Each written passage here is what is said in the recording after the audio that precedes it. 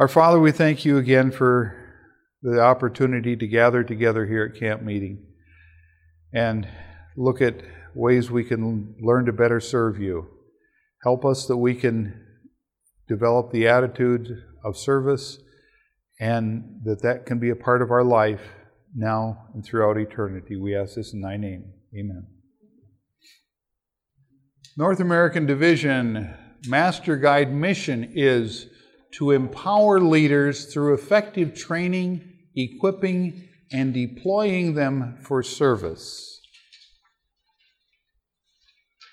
If you go to this particular URL, this, I believe, is it's affiliated, I think, with one of the Texas conferences.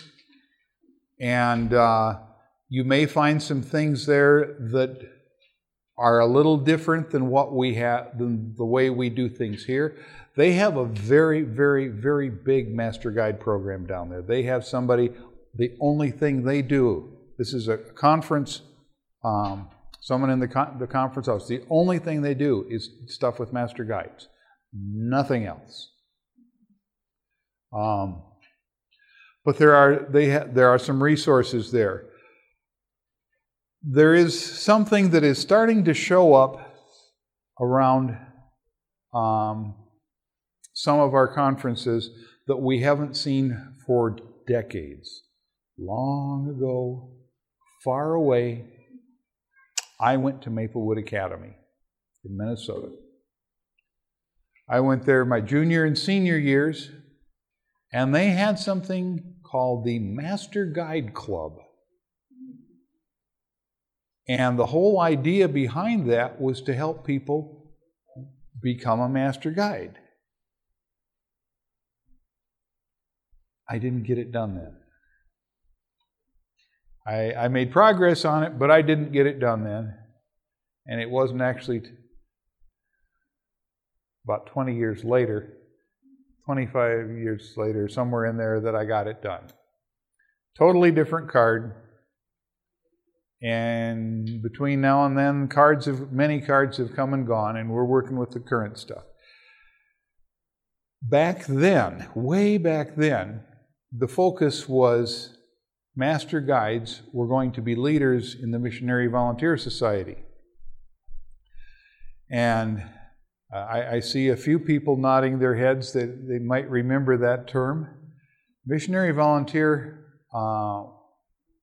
was a wonderful, wonderful term and a wonderful society, and it got killed by politics. So let's talk about those politics. It wasn't in this continent. It was on another continent. And people went to form MV societies there. And some of the people in government did not like the idea of missionaries. You said the government, like Government.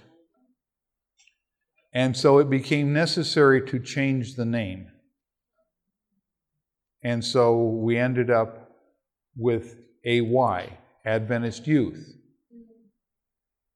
But it was never as strong in many conferences. Now, if you get into some conferences more of color, you will find AY that is strong and thriving.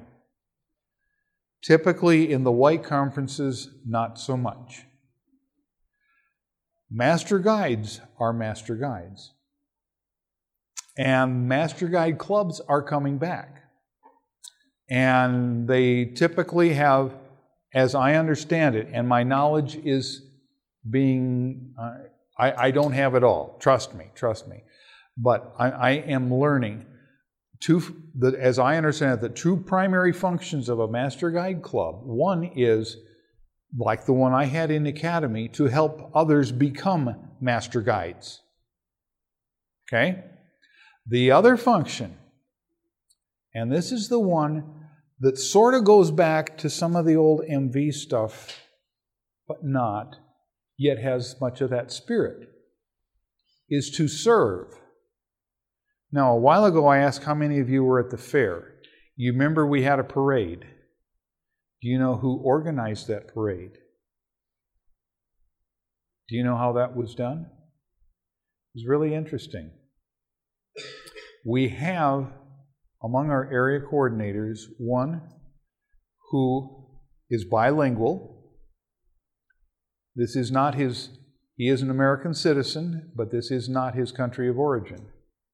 But he is an American citizen, but he's very bilingual. He came from down south when he was 8 or 12. I don't remember. His dad kicked him out of the house. And he's been on his own since. But he found the Lord, and he became a master guide somewhere along the way. And when Pastor Harris was looking for someone to coordinate the parade at the Union Camporee, you remember that one? That's a tough one to coordinate. A lot to be done there. He said, I will do that. My master guides and I will do it. And he had master guides who were willing to serve.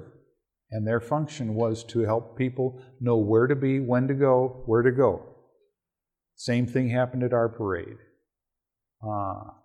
When we go to our camporees, either down at Berrien or in the North Woods, we need someone to be on what we call security. Not because we're afraid of somebody stealing someone's phone. That might happen. That's not the big concern. We hope it doesn't happen. Big concern is the safety of our kids from outside. Amen. And we want the gates closed at night. And somebody is at the gates. And you know who's been out there? Yep, master guides. They are serving. Service can take many, many forms. But that is one of the parts of being a master guide. I came across this, I think, when I was on Facebook. And I copied this image. If serving is below you, leadership is beyond you. Believe it? Yeah. What is the purpose of Master Guide ministry?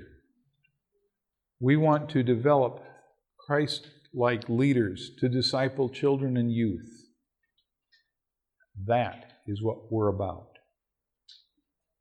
The pledge, loving the Lord Jesus, I promise to take an active part in the work of the Adventurer and Pathfinder ministries, doing what I can to help finish the work of the gospel in all the world. So how do we help in all the world? We're here right now. I should have done this earlier. Do we have anybody here from a conference other than the Michigan conference? I'm curious. Some years we do. Okay, we're all from the Michigan conference. Okay. So we're all here in the Michigan conference. How do we help finish the gospel, the work of the gospel in all the world? If we're master guides, how do we do that? Some of our kids can become missionaries. You know, when I moved to Michigan 21 years ago this month. And in the Lansing church, there was a guy there. He and his family were there. And I got to know him a little bit, but not a lot. But he went on a teen mission, and he caught this bug of the idea of being a missionary. And right now he's over in Southeast Asia. Been there for 10 years. And that's where he's working. That is his day job. So some of us get to help support him in a monetary way. And it's a privilege. on Pastor Dodge's last Teen Impact. Okay. Dominican? Yeah. Yep. That's a big part of how we, there's this catchphrase, think globally, act locally. That's what we have to do. And maybe part of acting locally is a yard sign. What might that yard sign say? Yeah. What? BibleStudy.com. Okay, so that's one way you can act locally, right? A lot of times, we think the world's out there, but the world, we are part of the world. Yeah. We live in Bloomingdale, Michigan. That is part of the world. So we have a mission to get the gospel where we're at. So that is part of that big vision. It sure is. We would send missionaries elsewhere to get Bloomingdale, and that part is not really evangelized.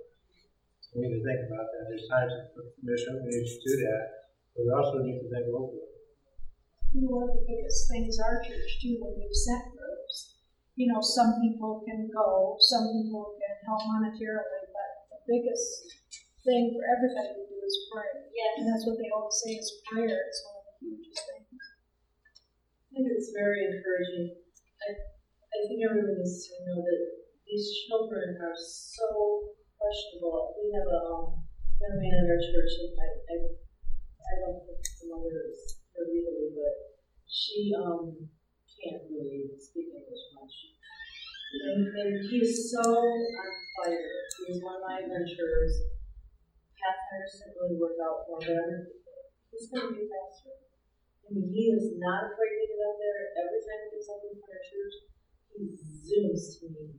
And he's always sticking the hunt at you. And it's because you have to lift them up and be there for them. Because it doesn't have to be anything. But pat them on the back, or, my mom, if you came to me one day during church, this is my mom, they asked her to read the Bible verse, and she doesn't know how to read it. So I went and sat next to her, and I ended up reading it because, even though I told her what it was, but just that. It's just that, the encouragement of the being there for them, because, he doesn't have everything. His mom struggles because she's not, a citizen yet. She's working on it, but because of church members, not just me, they're there. So things encouragement. It doesn't have to even be financially. Just mission, by example. There is a guy in my home church who has connections. I don't know about, at least he did, in the GC. He was personal friends with some of the presidents. And I have overheard him say that realistically the North American division, as far as giving, supports a lot of the rest of the world that can't. There are some divisions that cannot support themselves. That's just how it is. And there are some churches where people pay tithe to a pastor in produce. And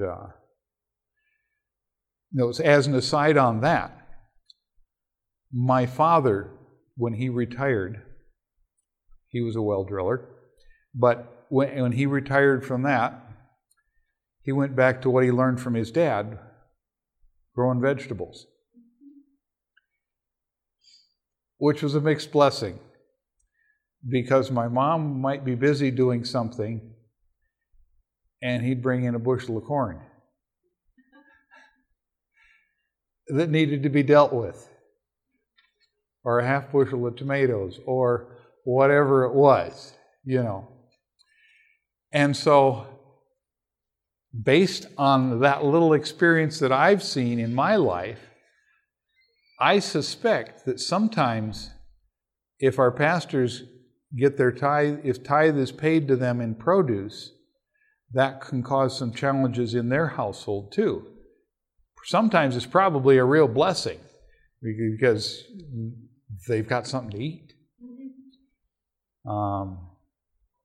But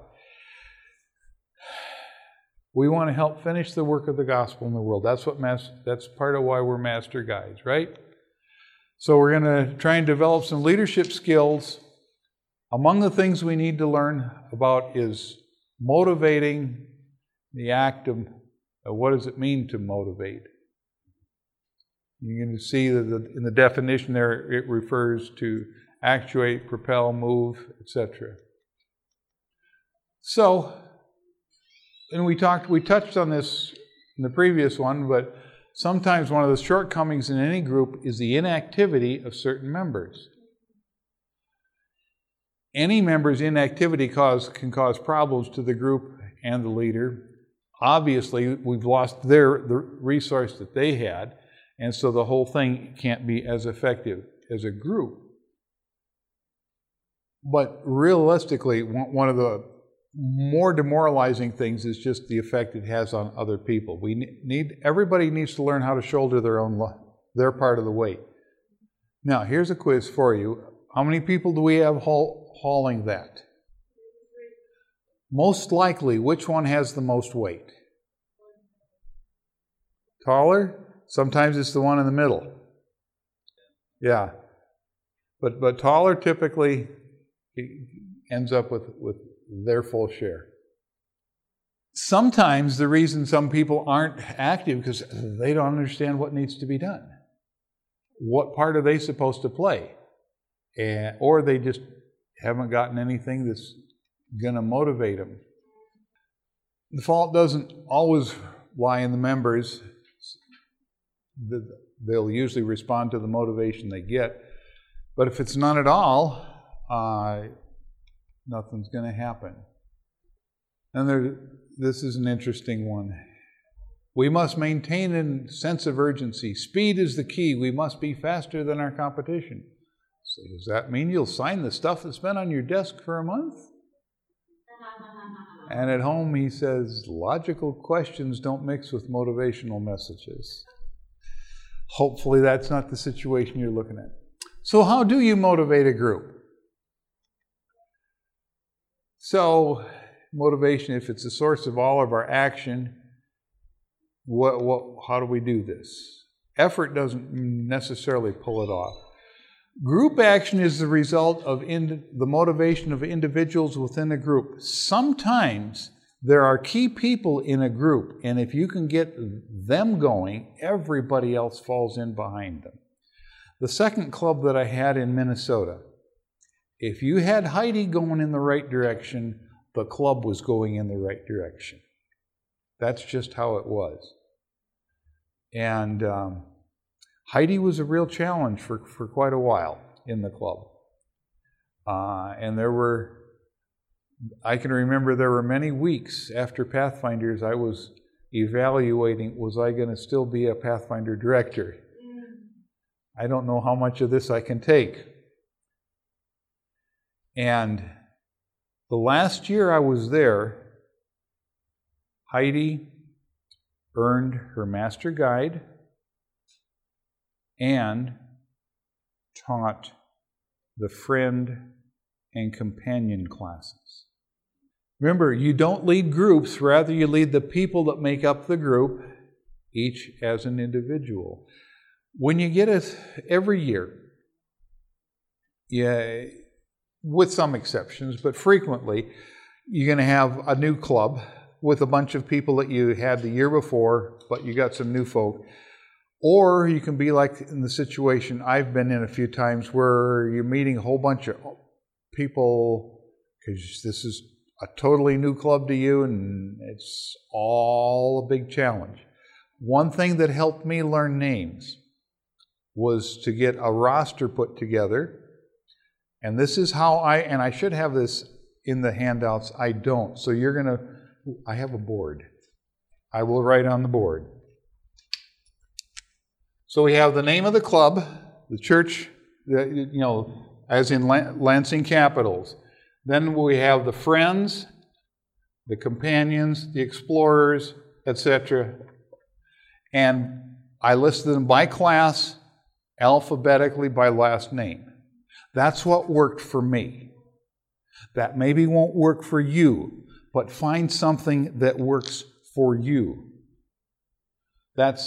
I had that printed out, and each one of my staff members had one, so that they could get. So I had somebody that was in charge of friends, somebody that was in charge of companions, somebody that was in charge of explorers, and so they knew who their group was.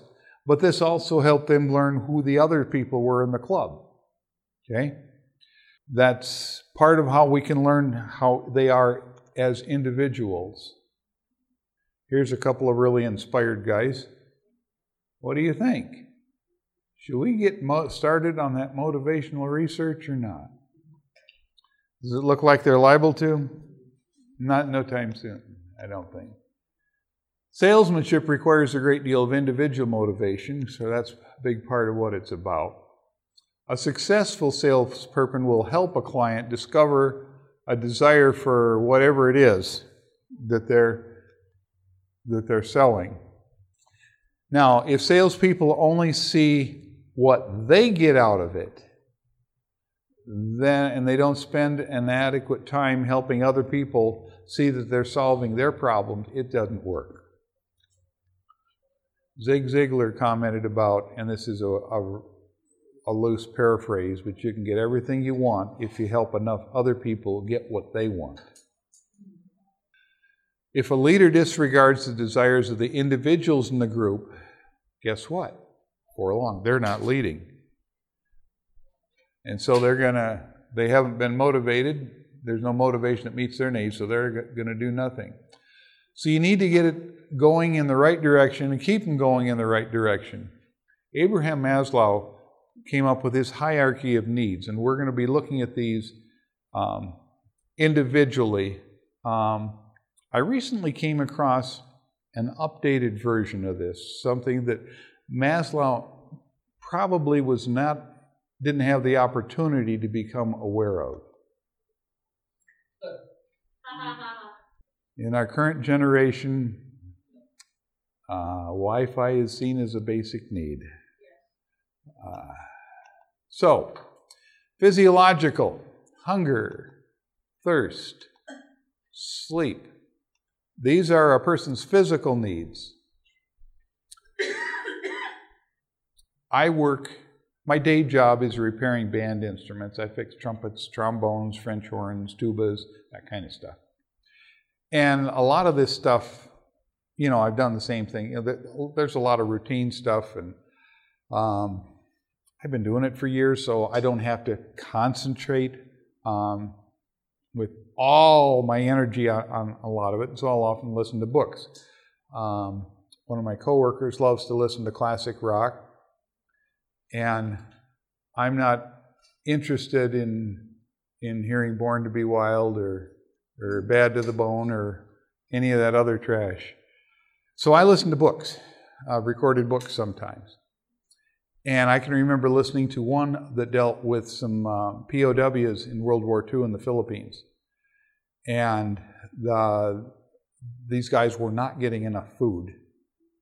And they had a list of anomalies that the doctor was seeing that he had never seen before. He'd heard of them, but had never seen them. But they weren't getting enough food, and everybody was hungry all the time.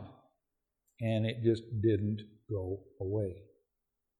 It did not go away. Physiological needs are very important. Now, there's another one that's not even on the list. But here's a real quick exercise. I want everybody to take a deep breath and hold it.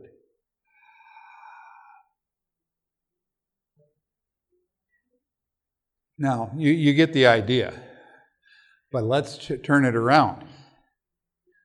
Take your deep breath and blow it out, and don't breathe in. And you'll find you're not going to go very far. Think about what if you're underwater. And,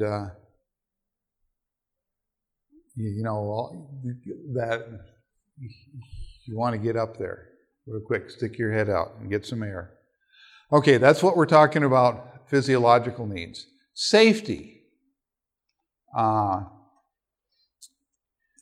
We're seeing more signs of this today than we did 20 years ago. I could take you to the spot I was working. I don't remember if it was a trumpet I was working on, but I can take you to the spot I was when I first heard that a plane flew into one of the Twin Towers in New York. I remember exactly where I was. And initially they thought, the initial report that I heard was they thought it was a small private plane.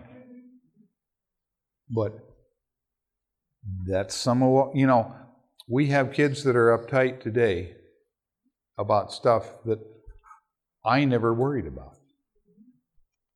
Come on, you're supposed to move on. Esteem, self-respect, achievement, status. We all need, everybody wants to be loved, right? And, but if we don't have enough food to eat, we're going to worry a little bit less about these. We want this for all of our kids. We want them all to achieve as much as possible, to find out what their gifts are and to develop them as much as possible. But if one of our stronger needs is threatened, we're going to jump down however far it is to defend it. You don't worry about status if you're starving. And if you appear to threaten people's security by your proposed changes as a leader, guess what? They're going to respond. Probably not quite the way you want. Secondly, a satisfied need ceases to motivate. Before I ask you to hold your breath, how many of you were thinking about air? No. You're all experiencing it. Had all you need. When psychological and security needs have been satisfied, they don't move us as strongly. How far this goes up could be a matter for discussion. He was a secular humanist, and we're not going to get into all of his stuff, but that part, I think, holds water. And Hertzberger has a two-factor theory, and we don't have a lot of time for that. These are things that you can check into more on if you're interested. Achievement, a sense of personal achievement in the work being accomplished and brought to a successful conclusion. A sense that one is making a worthwhile contribution to the objective as a group. Can you see this happening in a Pathfinder club or an adventurer club? Yeah. Now, you maybe aren't doing a North Pole Marathon, but there are other things that you can do together as a group and help them see that they are achieving something that's worthwhile. Let me just speak to the worthwhile thing as a bit for a couple of moments. Long ago, far away, my mom was a Pathfinder director. And I got to be in her club, but pathfinding then was different than now. And I never asked her on this, and it's too late now. But we worked on a lot of honors, and I learned a whole bunch of stuff doing that. And in my kitchen, around my kitchen table is where my dad showed me how to tie a bowline. And I can still tie a bowline. And I use them from time to time. That is one of the keys of learning how to tie knots, by the way. I heard one club director talking about how his kids had no interest in learning how to tie knots until he explained that in a few weeks they were going on a camp out. They were not taking tents. They were going to take tarps and rope. But they were not taking tents. And so if you don't know how to tie the knots, you might have a problem. And he says, you know what? All my kids learned how to tie knots. But anyway, when my mom was the Pathfinder director, we were working on real honors. And, you know, I don't wear the belt anymore that I made. It doesn't fit, unfortunately. But, of course, I was smaller then. But anyway, wore out the wallets. But we were working on real honors. But my mom was also my dad's secretary, and he ran a small business, and she was also the church treasurer. And there came the day when she says, I can't do this much, and she let Pathfindering go, and somebody else became the Pathfinder leader. She called it Pathfinders. And one of my cousins called it Baby Finders. We did these little crafts. Her idea was you needed to be able to finish a project in one session. And one that I remember was you had a paper plate, and on it you glued on pieces of colored eggshell to make a picture. So I was a little kid then, and I thought it was stupid. And I can see from your responses that you're not getting inspired to try and develop an honor and make this a big part of your program. And that's good, because we had nothing when we were done, you know. Acknowledging a person's contribution. You were talking about that a little bit with that one guy. Whenever he does something, you know, when our kids do something, we need to point out, hey, you did a good job. Yeah. Guess what? Some adults like that too. So a couple of weeks ago, a couple of months ago, I got drafted to one of my coworkers plays in the Capital City Brass Band. And he's been after me for a couple of years to hey, Dave, you got to get a cornet. We need more cornet players. And I said, nah. And he came to me a couple of months ago and says, Dave, we have a real problem. We don't have a flugel player, and we got a concert coming up. And I know you've got a flugelhorn. And so I had one rehearsal and under a substitute conductor, and then I met the regular conductor at the concert. And it was a real adventure, because some of this music is kind of tough, and I hadn't got in as much practice as I should have. And I can remember there was one piece where I knew we were about in here somewhere, but I was able to, there was no way I was going to try and play out when I didn't know I was in the right spot, but I was able to get cooked up and get finished with everybody else. We had another concert after 3 more rehearsals, which was a wonderful help. And, I've been playing for a long time. But it still was nice when the director came up to me afterward and says, really liked how you played in that one spot. Our kids like that too. Our kids like that a lot. And they need it more than I did. They needed a lot more than I did. Sometimes the recognition we give isn't for big things. Sometimes it can be just for something really small. I remember once Dave screwed up on a camp out. And we were working on camping skills and stuff like that. And I had this one friend who really, really, really looked up to a couple of the TLTs. And he really, really looked up to them.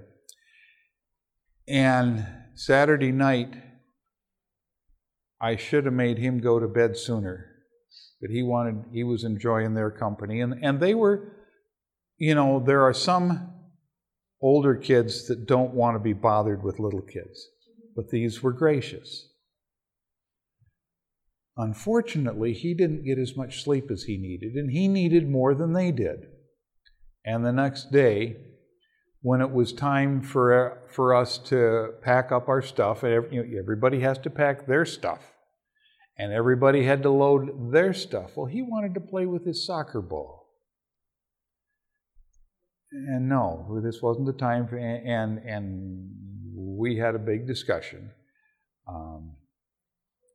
And I simply, I informed him that this isn't the time for the soccer ball, and you need to move your stuff into the trailer.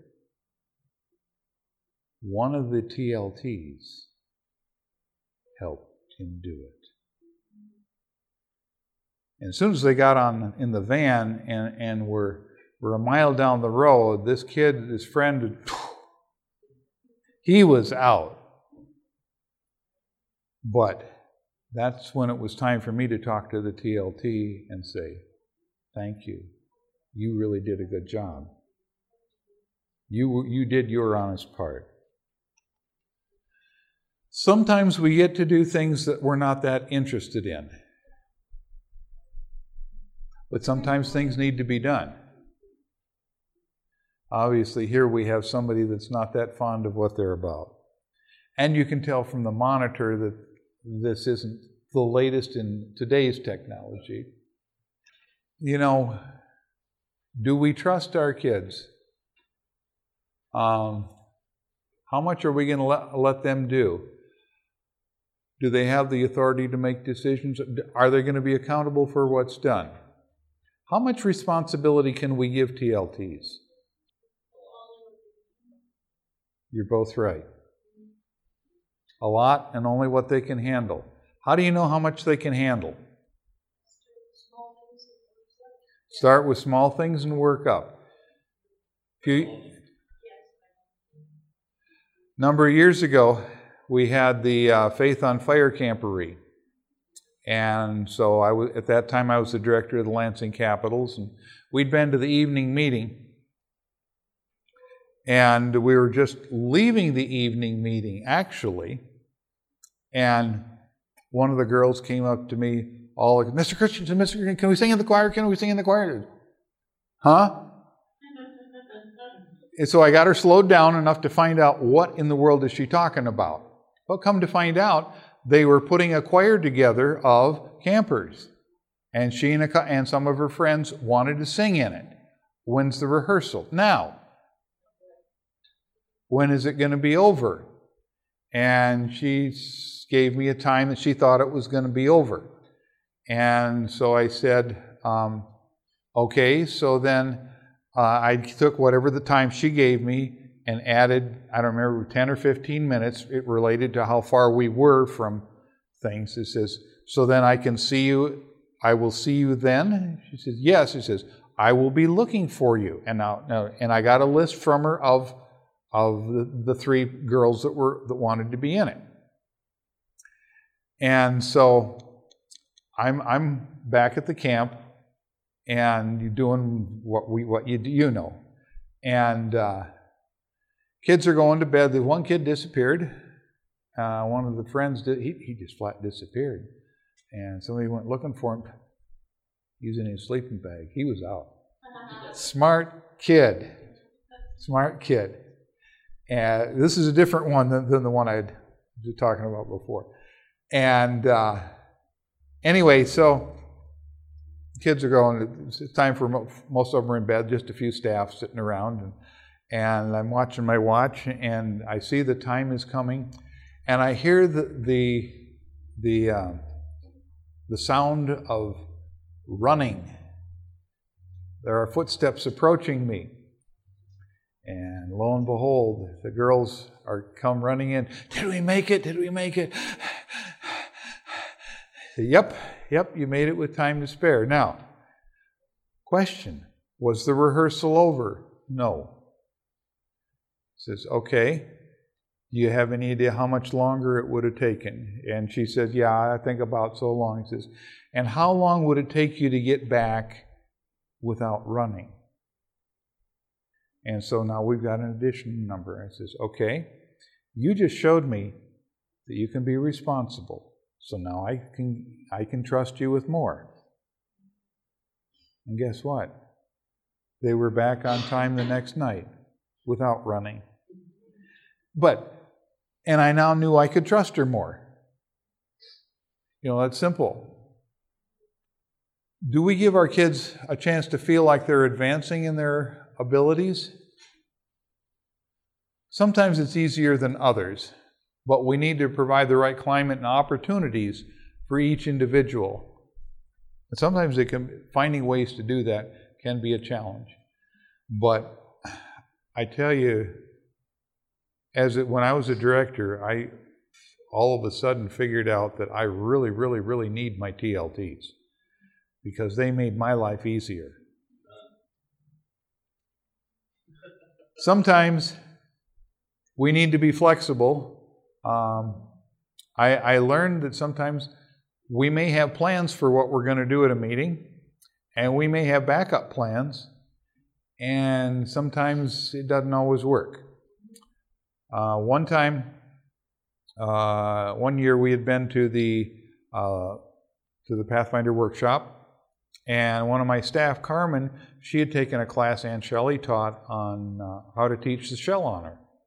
And she had the supplies, and she came back with a disc that had the PowerPoint, and it had worksheets and all sorts of cool stuff. So, and we had planned that Carmen was going to be teaching the shell honor on this particular night. And we knew that the PowerPoint was going to be real easy because the one classroom had a projector and all of this stuff. And we always met at the school. We started out in the gym, and then we could go to this one classroom. Guess what? We get there, and we'd found out the school board had decided they were going to have a special meeting. And guess where they're going to have it? It wasn't in the gym. It was in the only room that had a projector with a computer. And so we had a quick staff meeting, and I pulled it, and I made sure the TLTs were there. I mean, I'm looking for all the ideas I can get. And so I said, this is our problem. What are we going to do? And Dave did not have a solution. He was really looking. And the staff's looking around, and one TLT looks at another one and says, well, isn't there that one projector in the gym for that thing that's coming up? Yeah. Well, there's that projector we can pull down. He says, no, we just needed a laptop. And I knew of one at home that wasn't great, but it was going to be adequate, so I ran home and got that. I was at a total loss. Another time we had a snowstorm, and this is one of those ones that wasn't expected, and not everyone lives close by, and all of a sudden we've got a bunch of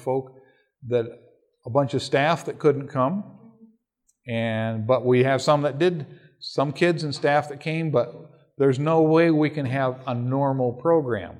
I mean, we can do our devotional and some stuff, but because of our lack of bodies, our normal programming isn't going to work out. So, well, again, what are we going to do? So we went outside in the snowstorm, and we had a snowman building contest, divided up into units. I wouldn't have thought of that. Kids did. I also wouldn't have thought of doing snowmen some of the ways they did. It ended up being a dry, powdery snow. So, but we had, I think, 3 groups. And they weren't normal units, but they were equal size. And the first snowman that was brought to me for inspection was this high. So we hadn't said how high they needed to be. I did see one 6-foot one, though. I'd never seen a snowman in repose before. But the kids thought about it, Yeah. I was so proud of them, So how do we motivate kids?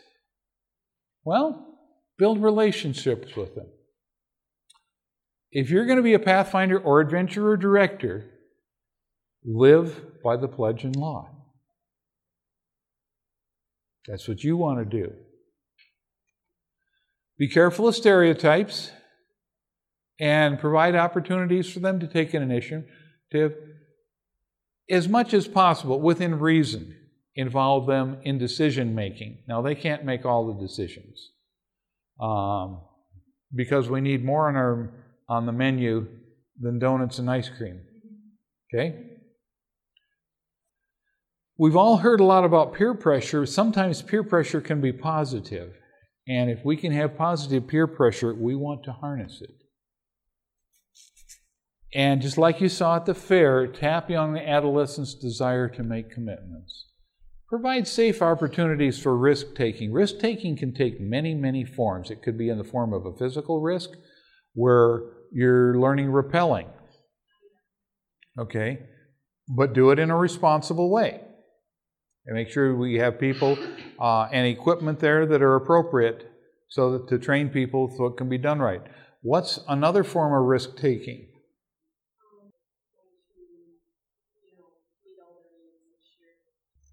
Yeah, just handing out a glow track.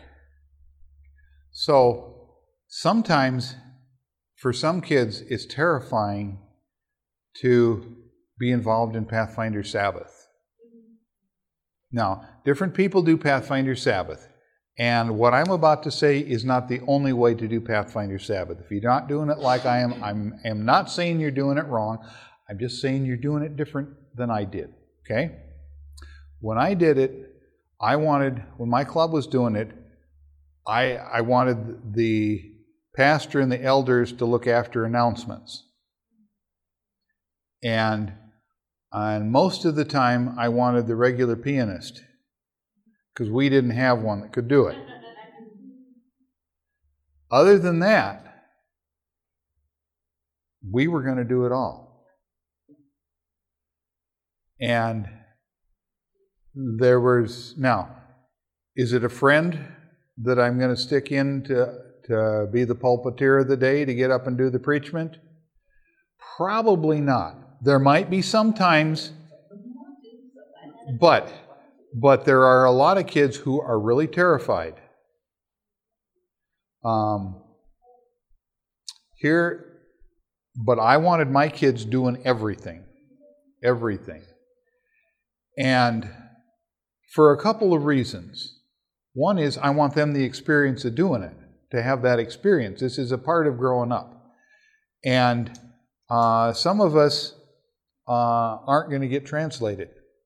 So there's a whole bunch of folks that were going to the Lansing church when I showed up 21 years ago that aren't going there anymore.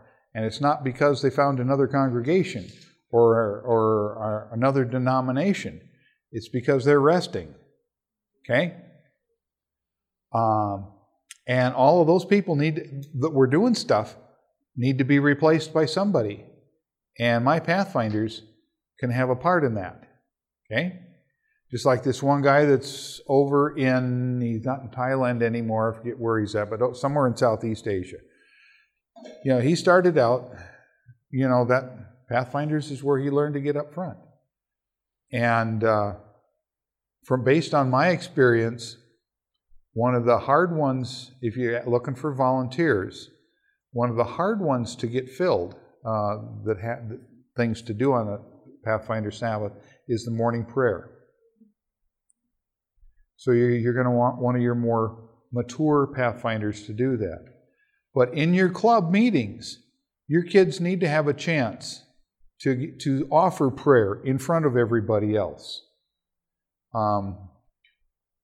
Last club I had in Minnesota, one day we had a meeting and I said, I was in an interesting situation and any one of you could have done something that most of the people couldn't.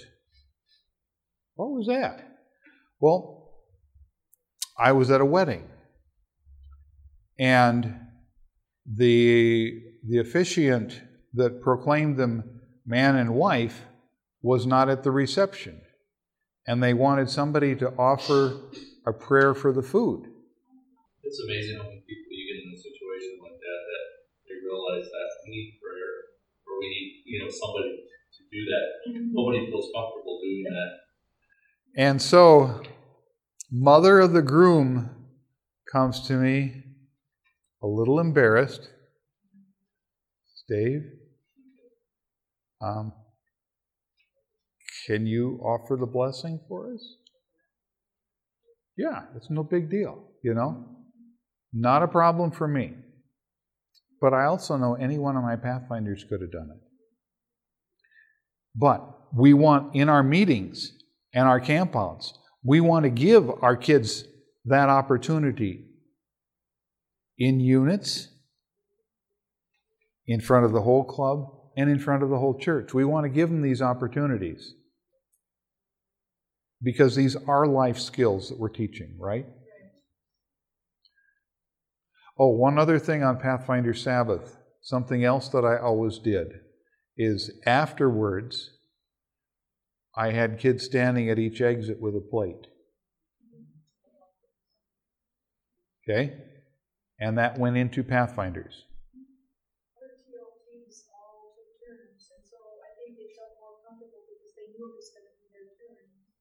That's good. That's good. The Advent Source also has a booklet out on Pathfinder Sabbath with some programs in it, and one that I used was based on, I think it's a Pathfinder song. And you end up with you can have like 4 or 5 different speakers. Each one just has a little bit. And that makes it easier for them. What we need to do when we do that to make the service work is to practice them getting up and down, so we don't have Johnny go down and then, when's Susie going to get up here? It needs to be really smooth, without a big. It's not like you're trying to get the committee to come to order and then but we have to wait till we've got a quorum. No, let's get on with it. We always, because our Pathfinder meetings, these are our schools, a constituent school, we don't have access to it because there's 4 or 5 clubs that all their students at Rock. So we use our church. So the Sunday meeting before our Pathfinder Sabbath, we do a mock one, so we look at everything. We don't make the kids, if we're doing, sometimes we do sermonettes, sometimes we do skits instead. The skits we will go through. But it helps them. It helps them a lot. A lot, because at least even if they're goofing and giggling the whole time, they kind of have that idea. And it helps. We were always amazed because we always practiced, and once in a while there would be some issues. It always really came to us that it's our. Our Pathfinders have always been so awesome. It just does my heart good. They get up there and they are scared to death. Some of them, are stage fright. Yeah. They get up there and they do it, and as leaders, once in a while we'd say, "Boy, we hope this goes okay." I don't know if it Pathfinder Sabbath. I've been involved in inductions where stuff gets out of order. And you know what? That's years ago. The sun still comes up. Yeah, and sometimes the people in church don't realize that it's wrong. Yeah. So you want to have a relationship with your kids. Now, if you're a part of a big club, you maybe can't, and you're the director, maybe you can't have a close relationship with all the kids, but hopefully you've got a counselor that can. And hopefully you've got a good relationship with the counselor. But our kids need to be encouraged, and they need to know that we care. We need to be an adult that they like and respect. Now, sometimes stereotypes can cause problems. Sometimes we can assume that just because Johnny got his big growth spurt, he's probably all mature now, right? Maybe he is, and maybe he's not.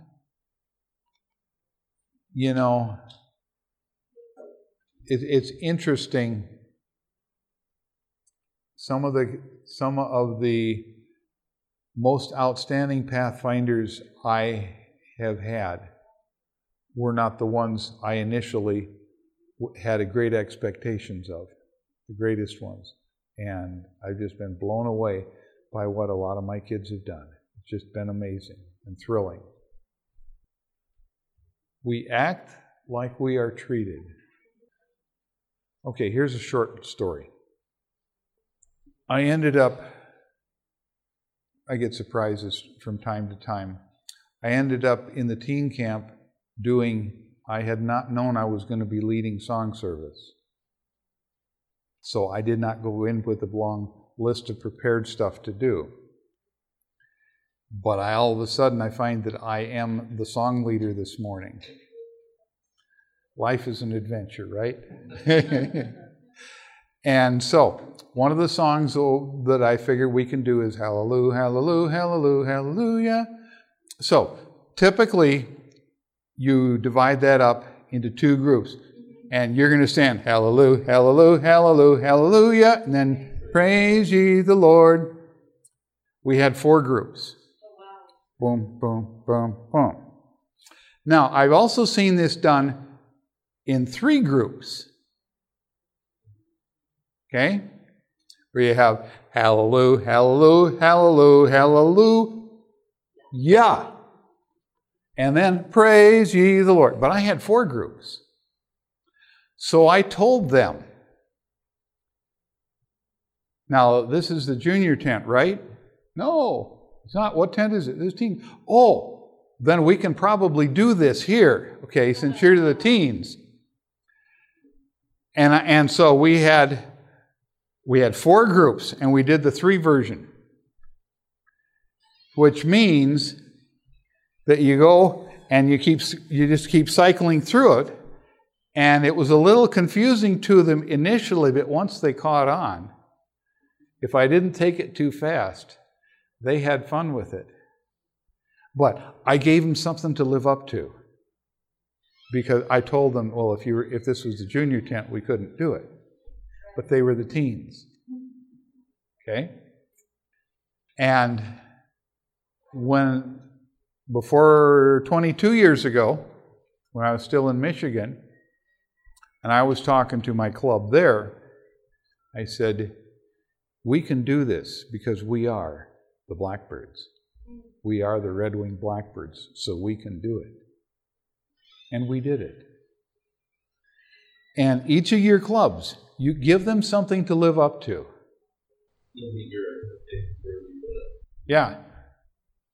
Although sometimes, if you give them real high ones, sometimes they will blow right past you. And that's cool. We've been talking about some of this kind of stuff already with the TLT program, where you provide opportunities for them to take initiative, give them opportunities to teach. We need to be consistent with them for acceptable behavior. And we'll get into the discipline more another time. Give them enough structure so initiative can most likely be met, and give them the amount of control that they can handle and appreciate. Find ways to get them involved in the decision-making of the club. And in different clubs, the dynamics are going to be different. But if you're open to the idea of getting them involved in decision-making, you'll figure out which areas that they can be the most help in. A simple one, every year, the club is supposed to have an inspection with a area coordinator, and before the coordinator shows up, there's an evaluation that the club is supposed to have filled out. You can have that done by the kids. Okay? If you're brave enough to do that, be prepared for disappointment, because they may not see it the way you see it. Okay? Give them as much control as they can manage. We were talking about that. Provide controls to protect them from harm due to their own inexperience. If you give somebody the sermon for Pathfinder Sabbath, don't just turn them loose and say, good luck. Often a pastor is willing to work with them. Not always.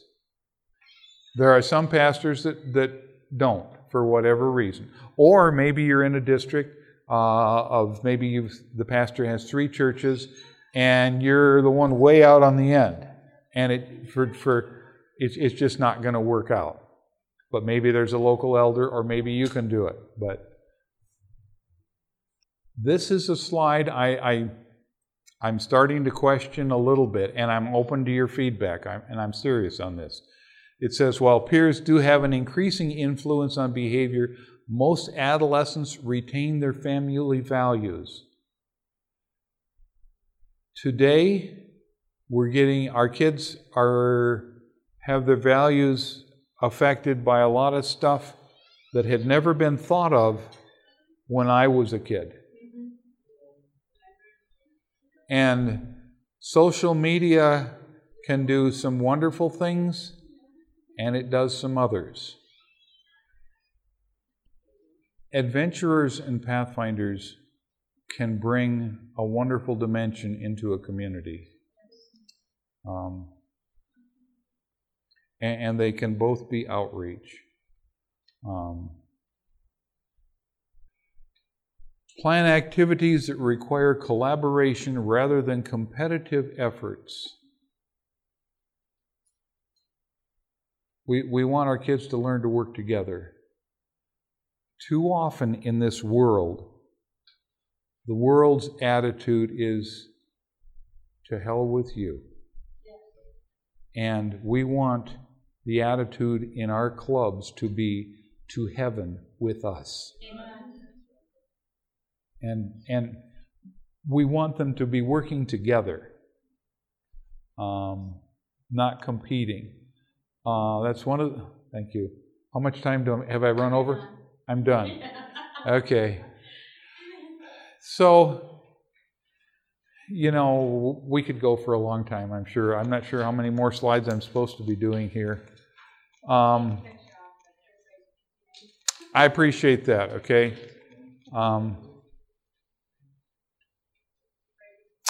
So, give your kids opportunities to lead. We want give them a lot of positive feedback when they do positive things.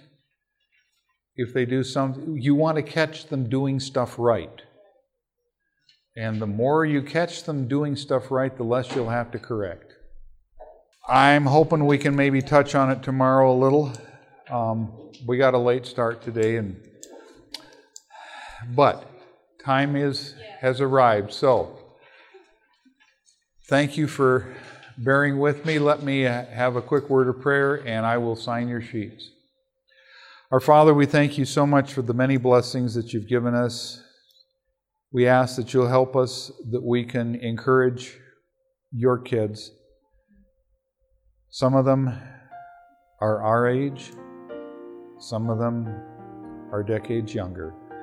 But help us all to encourage your kids and to help strengthen each other. We ask this in thy name. Amen. This media was brought to you by Audioverse, a website dedicated to spreading God's Word through free sermon audio and much more. If you would like to know more about Audioverse, or if you would like to listen to more sermons, please visit www.audioverse.org.